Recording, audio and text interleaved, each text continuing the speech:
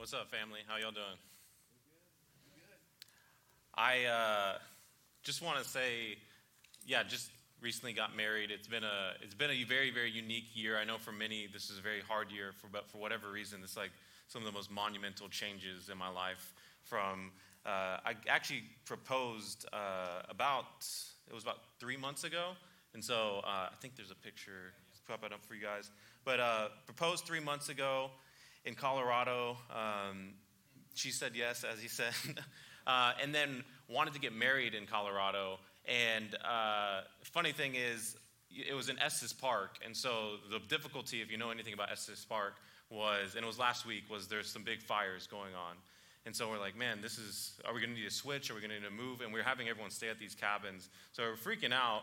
And the irony is we were worried about fires, but the real thing that happened was there was snow.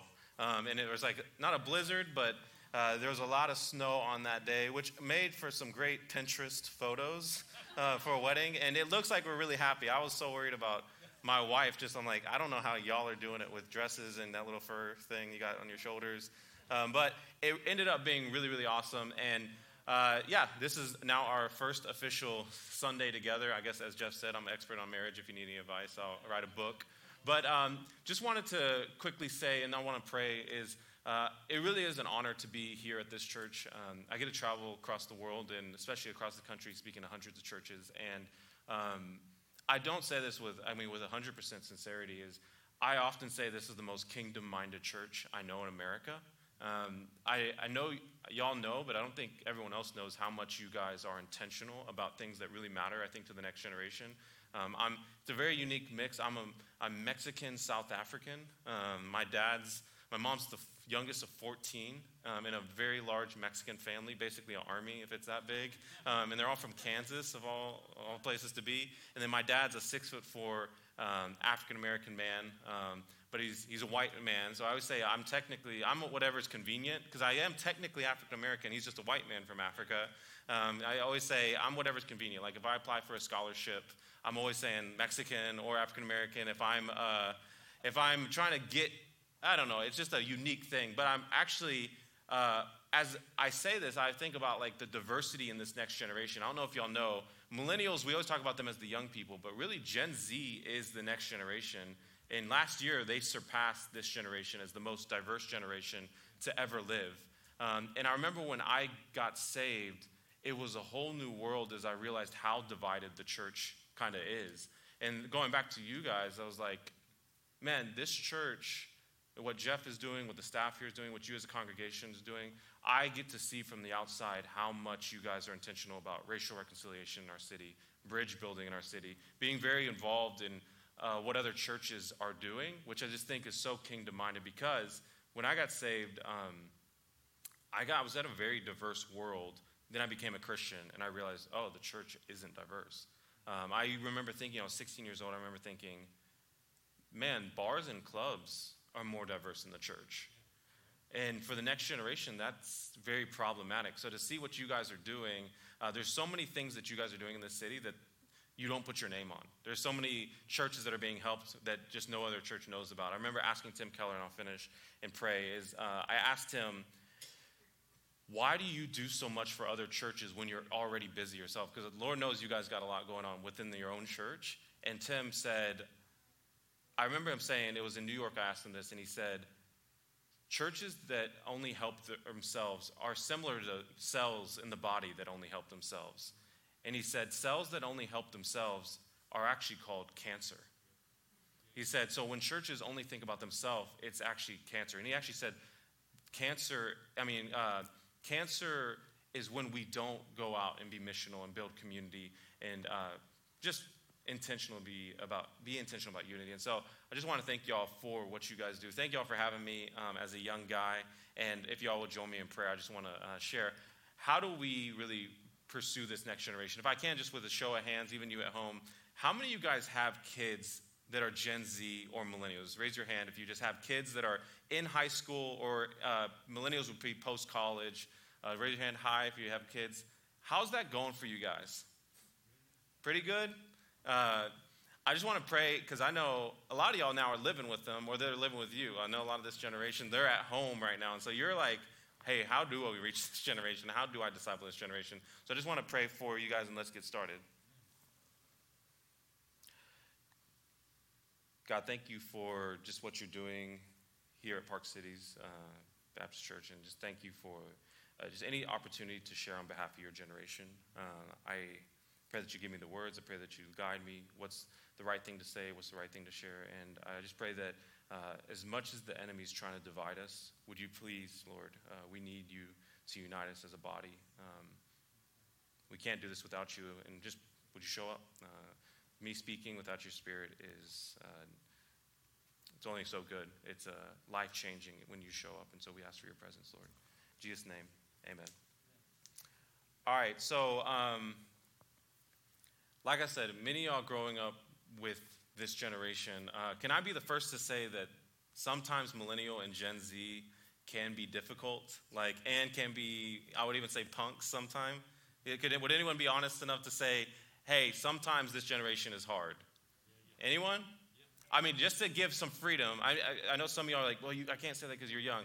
One of my favorite verses, this maybe should be one of your favorite verses, because I'm a young person that for whatever reason, God saved me the first time I went to church by myself, wanted to be there when I was 16, and 2 weeks later, I had an older man pull me aside and disciple me. His name's Kevin Batista. He actually lives in the city still today, and he started discipling me, started pouring into me, and he changed my life. But I also would say he messed me up, because then I started thinking older and being wiser and started caring about things, because he would just laugh at all my problems. And I'd be like, this is a big deal. She broke up with me, or this test is really hard. And he's like, dude, you're going to make it.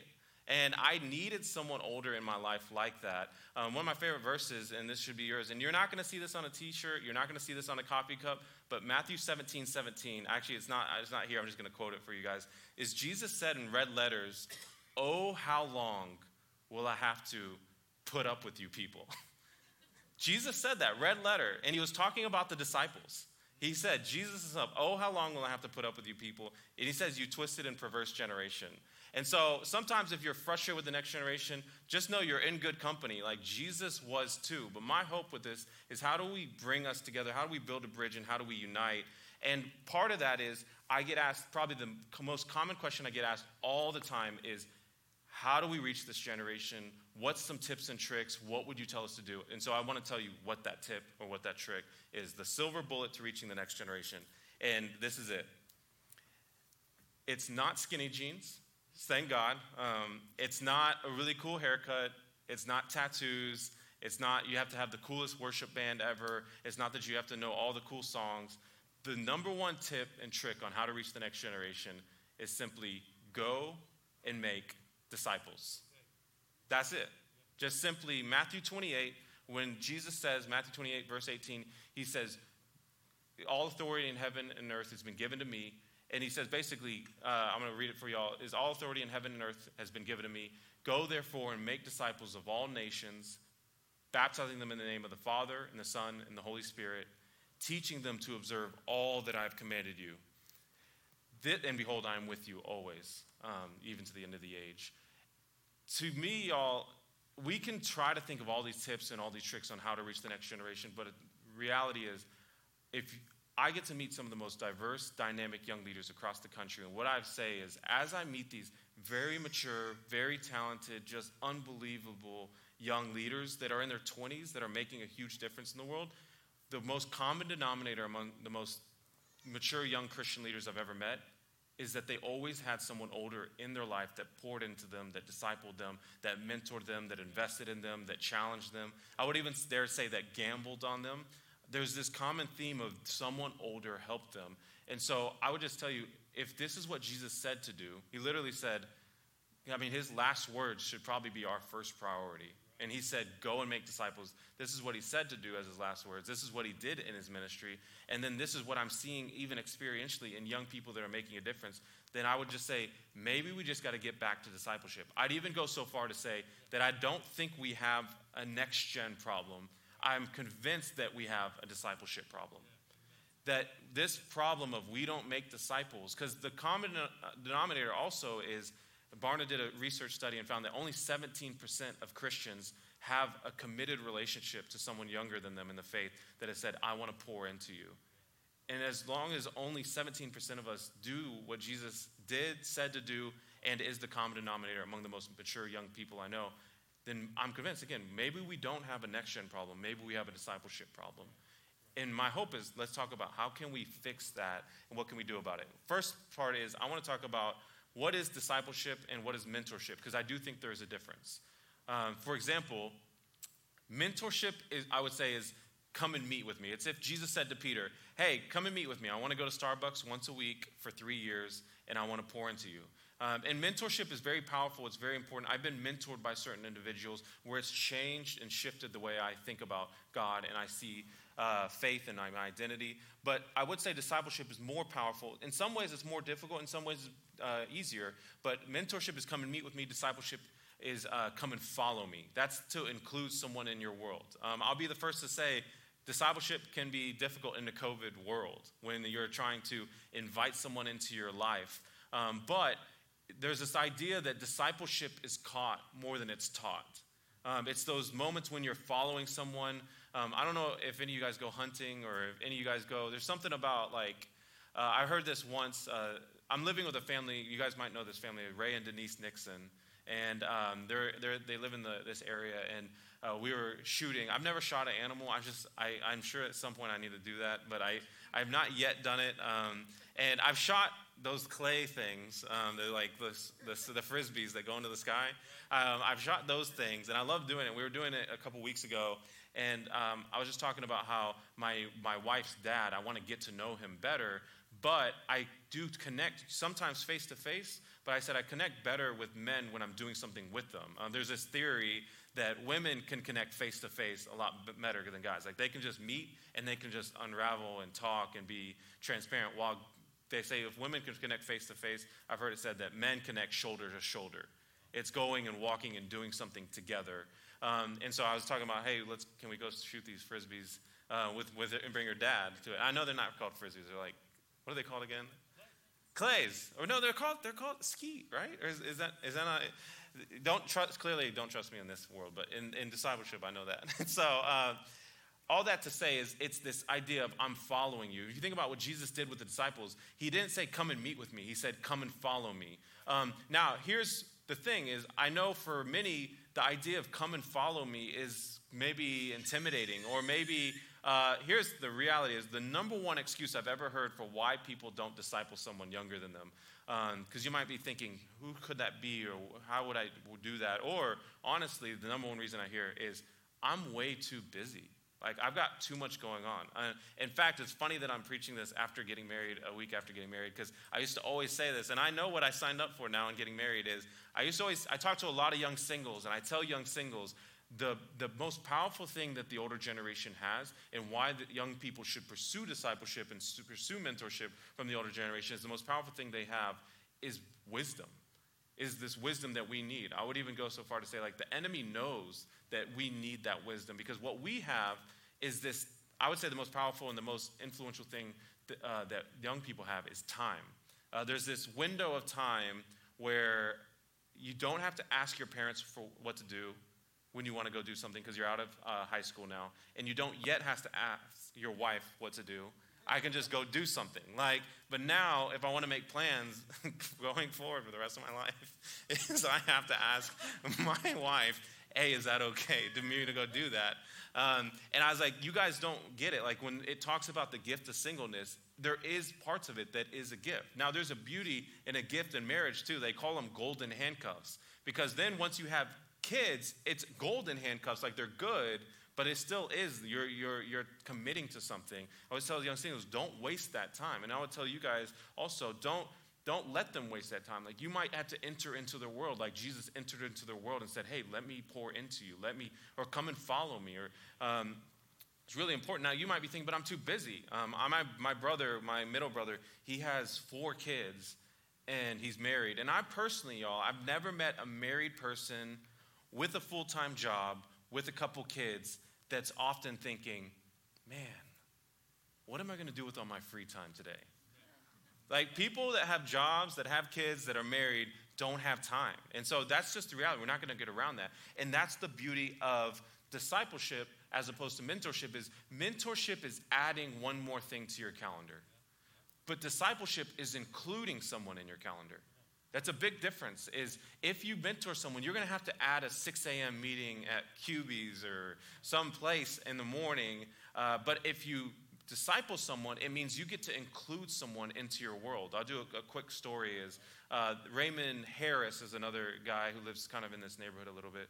And he's a man who's discipled me before. And as we go, I want to show this real quick. This even shows, this is the learning pyramid. It shows a little bit of what, they use this in school for like what impacts and what is the retention rate when you do certain methods. And as you guys can see, lectures, which is kind of what I'm doing right here. This is, for some of y'all, I think sometimes in the church we over-glorify the gift of speaking. But the reality is, speaking is good, but although we do this in America, we say, oh, if he's a really great Christian speaker, he's a great Christian leader. I would not say that's true. I would say disciple makers are the best Christian leaders. Those who can go and do that. And I think anyone and everyone is who can do that, and that's who God's called us to do. It's when we do this, 5% of the sermon is even remembered. Just this statistically is not remembered. But if you go down, you see discussion groups. That's what Jesus kind of did with his group. Practice by doing. He allowed them to start doing. And then taught them to teach others. That's true discipleship. And that's pouring into someone who pours into someone else. For example, this message, I hate to say it, but it's like, if I asked y'all what was preached 3 weeks ago, and I put you up here and say, hey, tell us the main 3 points, I think you'd be nervous. Because we don't retain the message as much as we retain when you get to see someone live out the message. I think any of you guys have moments when you followed someone you respected, saw them do something, and you made a mental note, I want to be like that one day. I want to do that one day. I would not be the man I am today if it weren't for men who lived a life that I got to follow and see and be like, man, I want to be a father like him one day. I want to be a husband like him one day, even though I didn't have kids and even though I wasn't married. And that's what this generation needs. I think for many of y'all might be like, man, this generation is difficult or they're so distracted. We are. Like, this generation without discipleship is like Lord of the Flies. Y'all know that book? I'm about to ruin it for you. This generation, Piggy's going to die at the end. And if you don't know, that was like required reading in school, and it literally came out decades ago, so I don't feel bad about ruining that book for you, but it's like, we are like 7th graders asking other 7th graders for dating advice. If we don't have married couples giving good advice. Like, you don't want to get advice from the guy. I'm like, when I get advice from some young guys, I'm like, don't you use Tinder? Like, I don't want advice from you. You don't know what you're talking about. I need someone who's been married for 10 years, 20 years, 30 years. Do you guys get what I'm saying? It's like, we need you in order to be these things. If we don't have you in our life, if this generation doesn't have discipleship, we'll just look to our right, we'll look to our left, we'll see our own generation, and we'll think, oh, well, everyone else is doing this. Oh, well, this seems to be normal. It almost is like Judges, where we'll just say, well, we'll just do what is right in our own eyes. Is that not what's happening right now? We don't have a millennial and Gen Z problem. We have a discipleship problem. We have a generation that's doing life by themselves, and it's leading to foolishness, and it's leading to not knowing the things that God has done before him. And so here's I talked about what does it look like to be a hero a little bit. Even before I go into this, I want to pick this verse, this idea of like including. In this verse, it's talks about, this is Paul talking to one of his disciples. It's 1 Thessalonians 2:8, and he says, because we loved you so much, we were delighted to share with you not only the gospel of God, but our lives as well. I think this is really important. Is like, I didn't just share the gospel with you, and I didn't just preach to you. I actually shared my life. I included you. Even an idea of where can you include people. Couple quick ideas. I would say some places I try to join maybe your personal life. Maybe it's your hobbies. Maybe it's the thing you like to do. And I'm not saying do this for every young person. I'm saying find one. I'm saying do for one what you wish you could do for this whole generation. But just find one young person and say, and I think God will highlight who that is and say, how can I find this one person? How can I include them? Maybe in your personal life. That's like your hobbies, the things you like to do. Or it might be your family life. I can't tell you how powerful it is to include someone in your family life. It might be as soon and as simple as maybe there's some young person, the young single, that has family in another town or just comes from a broken family and isn't going to be with their family, that this week you invite someone young to Thanksgiving. Like, for me, as a man who grew up without a Christian father and still doesn't have one, to have Kevin, the first man who discipled me, let me see his family and let me see what he was like with his wife and let me see what he was like with his kids, it was so impactful. It was so impactful. I think this idea is, the two excuses we have is we don't have time, or we don't feel equipped, or we're not worthy, or we're not good enough. But the reality is, we don't need you to be a preacher, a teacher, this like author. We just need to see, what does a healthy spiritual life look like, or a man or a woman that's even just trying to pursue God, or what does a healthy family look like? You got a generation coming from a very broken, divorced families, like more than this generation has ever seen. And Gen Z is only getting worse in seeing millennials' marriages now.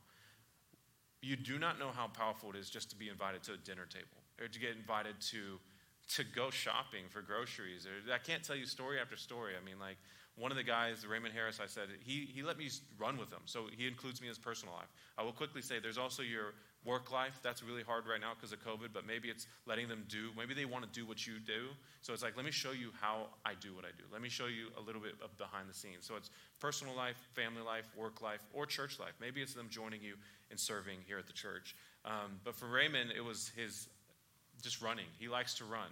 And I wanted to get discipled by Raymond Harris. Crazy busy guy. Took months just to get a meeting with him. So I told Raymond, I said, Raymond, I usually try to, by the way, I usually have to train young people to trick older people to disciple them. That's usually what I got to do. And I know people don't like being called older people. So I'll repeat that. I usually have to train young people to trick chronologically superior people in how to disciple them. And so for them, I always tell young people, find out what they like to do in their personal life, because that's the easiest place to get included. Because everyone that loves something wants other people to love that thing, and just try to get into that. And so with Raymond, I was like, Raymond, I texted him. I said, I really love to start running. I didn't want to run. Who wants to run? Like, no one wants to run. Like, it's where are you going? You're coming back to where you started. Like, it's no one wants to do this. And I tricked him. I did. I told him, I said, hey, I really want to get into running, and I'm really serious about it. Can I start doing that with you? And he texted me back, and Raymond said, if you're serious about it, then meet me tomorrow at 4. And I'm like, oh, man, why do these guys, it's like no one wants to do this, and no one wants to do it at this time. Like, it's like you guys are I respect that they can do it, but I wake up at 3:40, like, which feels wrong. Like, to set your alarm at 3 anytime just feels wrong. But I woke up, it's 3:40, I'm rushing to get as much minutes of sleep left. I mean, it was just hard. I'm going to bed at 12, waking up at 3. And I get there, and I love to say, man, this was the most powerful discipleship story I have to share. But the reality is, Raymond did not even show up. And it's like downtown Dallas at 3:40 in the morning, not where I want to be at 3:40, and at his office. And the funny thing is, he didn't text me until about 7 a.m., which I'd already gone home and gone back to sleep. And he texted me, and he said, I'm so sorry. I just read the text, and I could see, because I'm texting him like, hey, where are you? I'm still waiting out here. It's an hour. Okay, I'm going to go home. I'm sorry. I must have missed you. And he texts me, and he says, I'm so sorry. When I said 4, I meant 4 p.m., not 4 a.m., And I'm like, why would you say, if you're so serious, come at 4? Like, the funny thing is, I was so glad. I'm so glad he knows that I would show up at 4 a.m. to get time with him. Because I'm not also saying that every young person is ready to get discipled. I would tell you, you need to look for a faithful, available, teachable, compatible, but especially hungry young leader.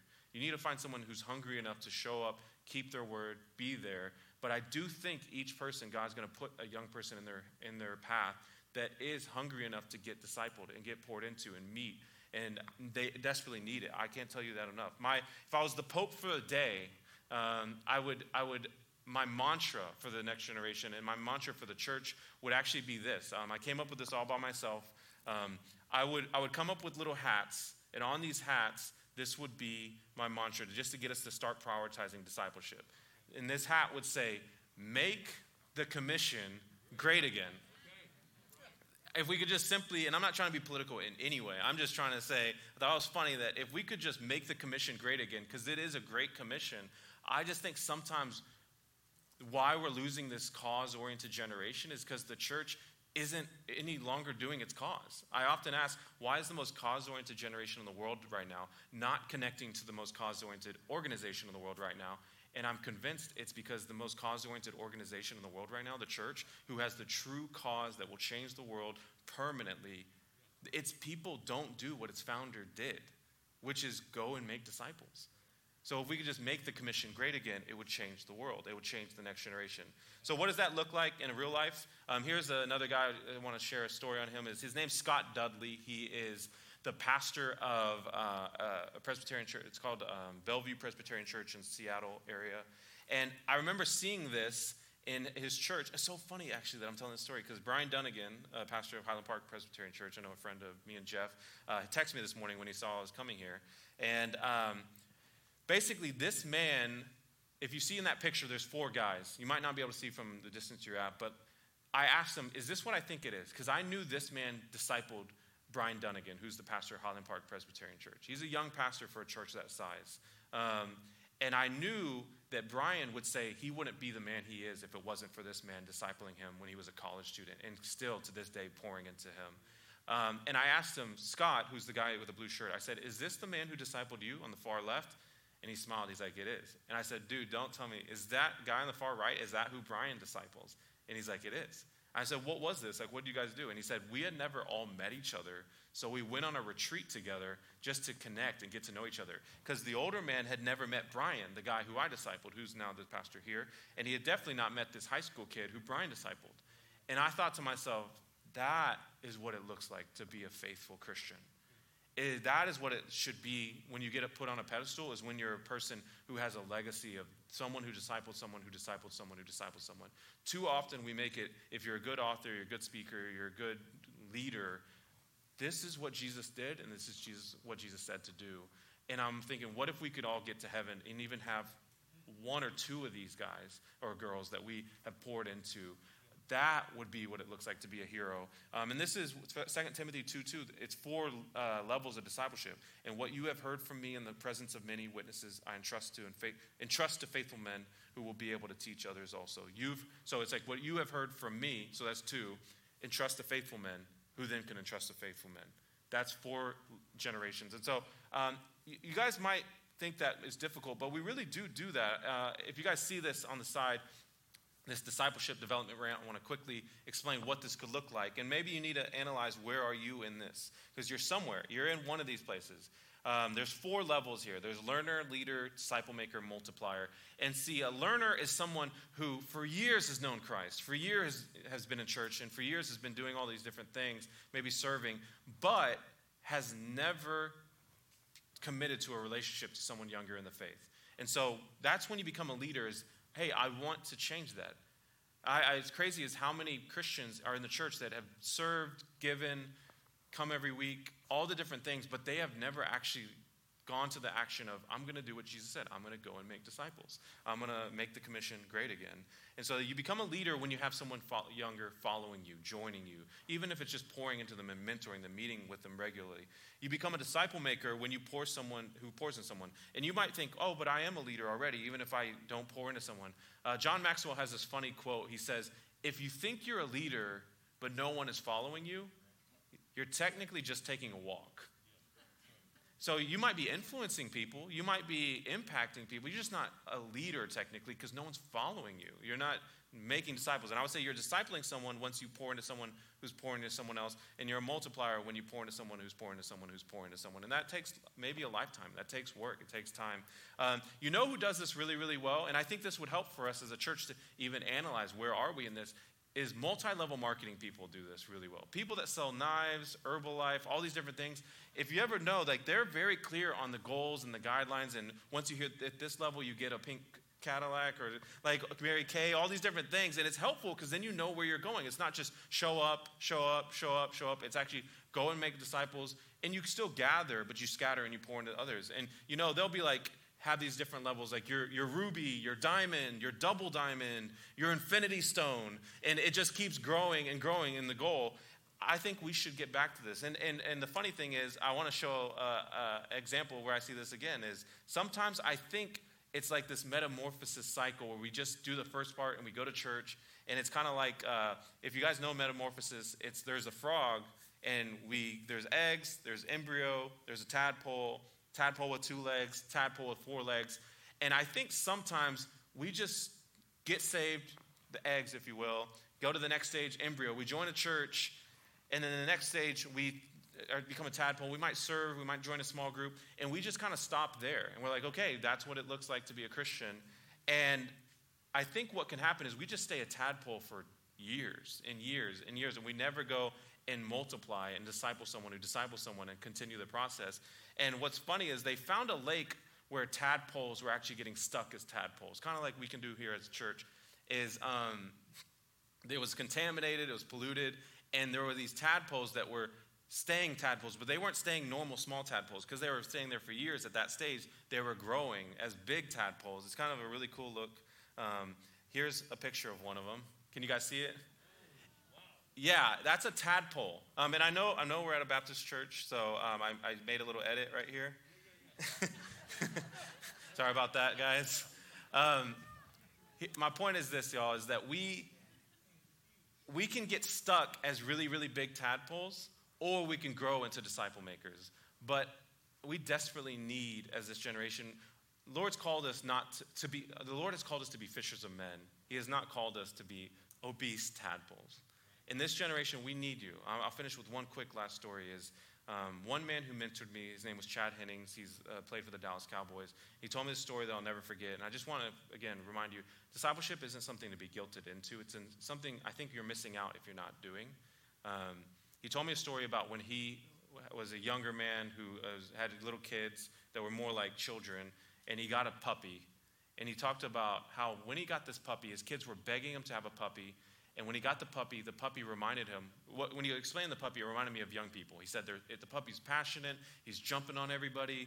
Whenever the door opens, if you guys know what dogs are like, especially when they're puppies, like every time we open the door, he's trying to run out and we had to chase him. And he said whenever people came over, he always was barking at them, trying to jump on them.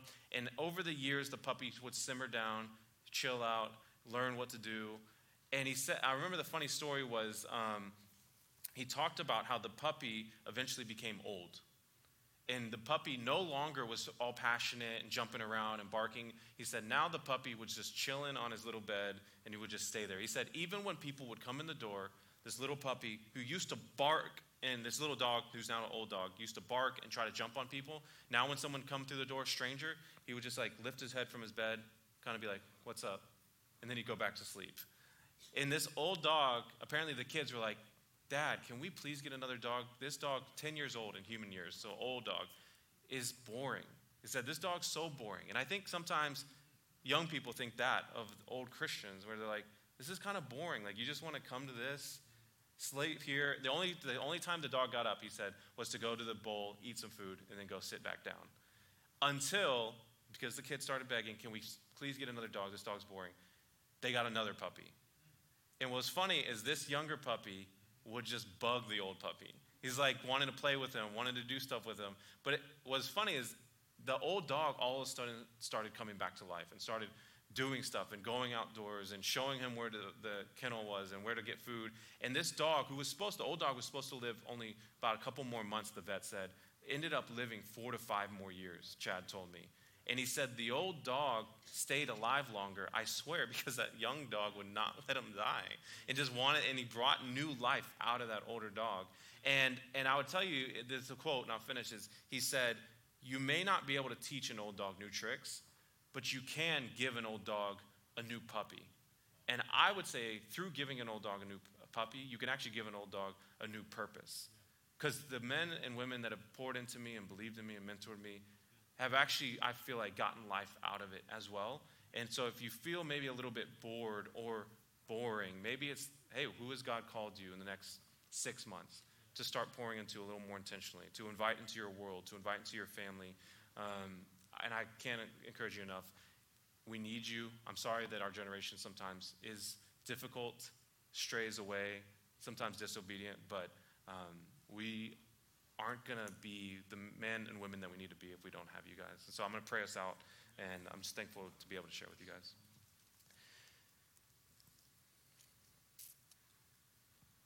God, thank you for just all that God, you're doing through this church. Thank you for, just people that get out of their comfort zone to invite others into their world to see the good, the bad, and the ugly. I pray for anyone who you're starting to challenge or nudge that maybe they should consider discipleship. I know the enemy quickly tries to remind us that we're not good enough, we're not worthy, no one wants to see what we're up to, we don't live a life that's grand enough, or we just feel that we have too much, we're not godly enough even. I want to just, God, would you remind them that Paul was an incredible Christ-like person, and that we're not trying to be like Paul or trying to be like Apollo or trying to be like Grant or trying to be like Jeff, that you said, follow me as I follow Christ. And so, God, just remind us that it's not on all of us, it's just that we would stumble towards you, move towards you, that we are spiritually a couple steps ahead of this generation, and if we could just guide them into what it looks like to look like you, to live like you, and to love like you. In Jesus' name I pray.